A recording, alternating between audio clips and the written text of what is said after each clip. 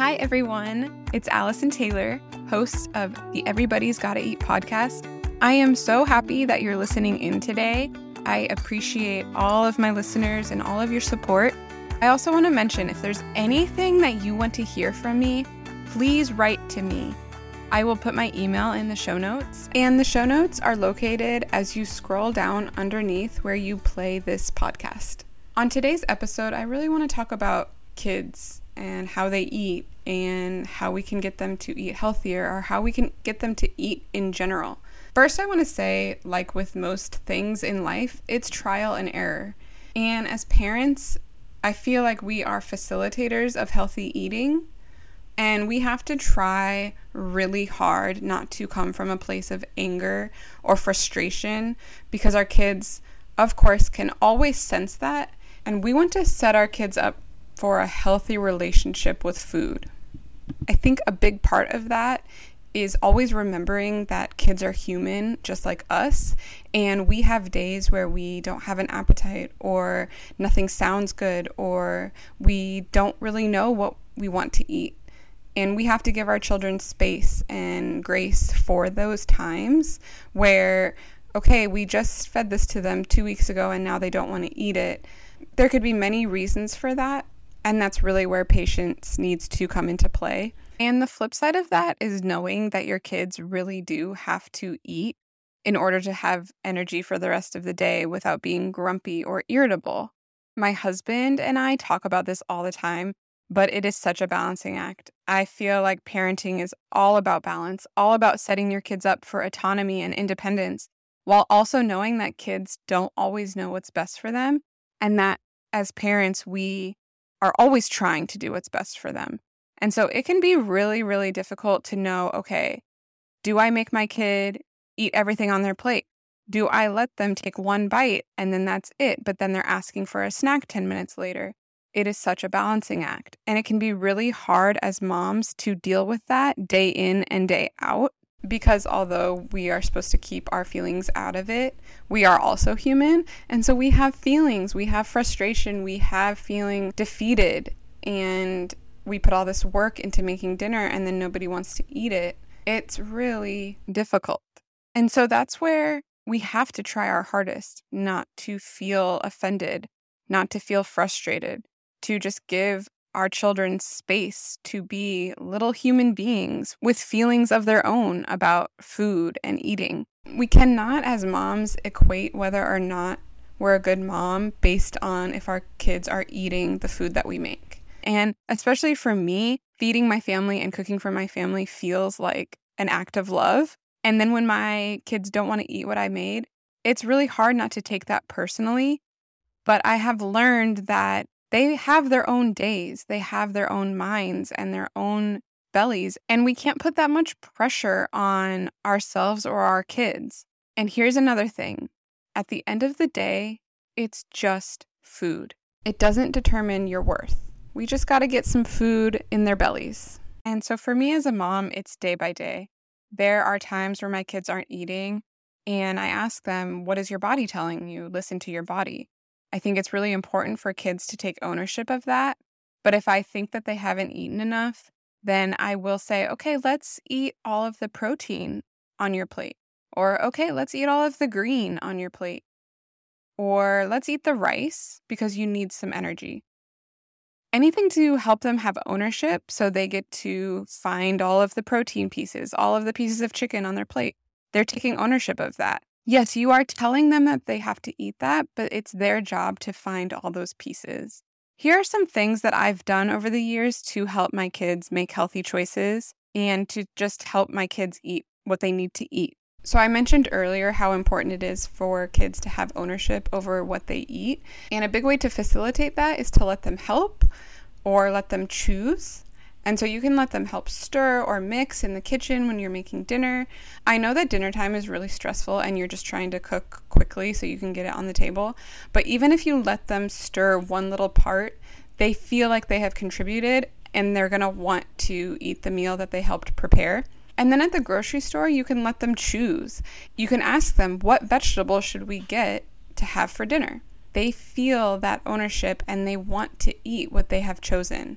I will sometimes ask my kids, what should I make for dinner next week? And they'll come up with something. And I'll say, oh, okay, perfect. That meal doesn't have a vegetable. What vegetable should we have with that meal? And they get to choose the vegetable. And then when I make it, they remember that they chose it and it makes them want to eat it. Another important thing to remember is kids can get really overwhelmed. So keep it small. And that means making sure you're not overfilling their plates or their bowls, because just seeing the amount of food that they have to eat can be really overwhelming and it makes them just give up altogether. And we have to remember that their bellies are way smaller than ours and their serving size is not the same as adults. And then it's also important, especially for the smaller kids, to cut up their food into smaller pieces and make sure it's actually bite size. Because if they're seeing a huge piece of broccoli on their plate, that's too intimidating and you might find that they don't try to eat it at all. But if you cut it up into smaller pieces, it's more likely that they're going to eat it. I'm going to talk more about this in next week's episode and give you more tips and tricks that have helped me over the years. So be sure to tune into episode 5 next week. Okay, it's time for me to share the meals for week 4. On Monday, we have barbecue Swiss mini burgers with ranch potato salad. On Tuesday, we have fish tacos. On Wednesday, sushi meatball bowls. On Thursday, chili with cornbread biscuits. On Friday, vegetarian power bowls. And on Saturday, caprese pasta with turkey sausage. And then, of course, Sunday is a flex day because I like to leave a day open during my week because we have a lot of things come up. And having that day off just really helps me mentally meal plan, knowing that one of the days I'm not going to have to think about what we're making for dinner. I've decided to share my chili with cornbread biscuits recipe because this chili is inspired by the chili that I grew up with my whole life. And so it's super special to me. And, you know, everyone's chili is a little bit different. I love that this recipe is just a little bit different than someone else's. And the cornbread biscuits are so good and they're so easy. So first, what you're going to need is 1 pound ground turkey, a half of an onion chopped, 3 tablespoons chili powder, 1 teaspoon smoked paprika, 1 teaspoon salt, 1 teaspoon pepper, 1 15-ounce can diced tomatoes, 1 15-ounce can light red kidney beans, 1 15-ounce can dark red kidney beans, 1 15-ounce can tomato sauce, and then you're going to need some Mexican blend shredded cheese to put on top. And for the biscuits, you're going to need 1 cup cornmeal, 1 cup flour, 1 tablespoon baking powder, 1 teaspoon salt, 3 tablespoons sugar, a half a cup or 1 stick of butter melted, and 1 cup of milk. To get started on the chili, you're going to brown the ground turkey over medium-high heat in a deep soup pot, breaking it up into smaller pieces. Then you're going to add the onion and cook for a couple minutes. Then you add all of the seasonings, the chili powder, paprika, salt, and pepper, and you stir that up. And this is going to release some of the flavor in the seasonings before you add the wet ingredients. So then you add the tomatoes, kidney beans, and tomato sauce.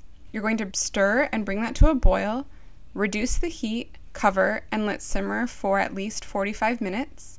And the longer you let chili cook down, the better it tastes and the more flavorful it is. So if you have that extra time, go ahead and let it simmer for, 90 minutes to 2 hours. But if you don't, 45 minutes is just fine. And then when you serve it, you just top it with shredded cheese and any other toppings that you like. For the biscuits, you're going to preheat the oven to 450 degrees. You're going to stir together the cornmeal, flour, baking powder, and salt and sugar.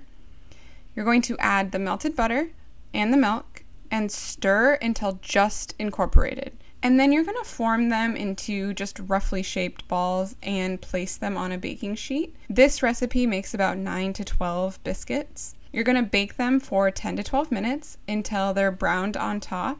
And that is it. This is also the perfect recipe for game day, so you could definitely make this for the big game on Sunday. This week's story comes from my good friend Kelly Robinson, and she writes, "My husband came from a family of foodies. They love to cook together, and family gatherings always have a lot of great food. It is a love language for them. My husband started cooking in elementary school and enjoys it very much. I came from a family that favored all the bad parts of food: speed, access, affordability, and sugar. We ate a lot of processed and canned food with extra salt and pepper, and often some yummy dessert options. Cooking in my family was a duty, not a delight. As adults, good nutrition is important to us. When we had our first child, I assumed we would buy baby food like I saw people do. My husband suggested we make the food. I thought he was a little crazy. We didn't have hours or extra money to prepare natural or organic baby food. I never considered it.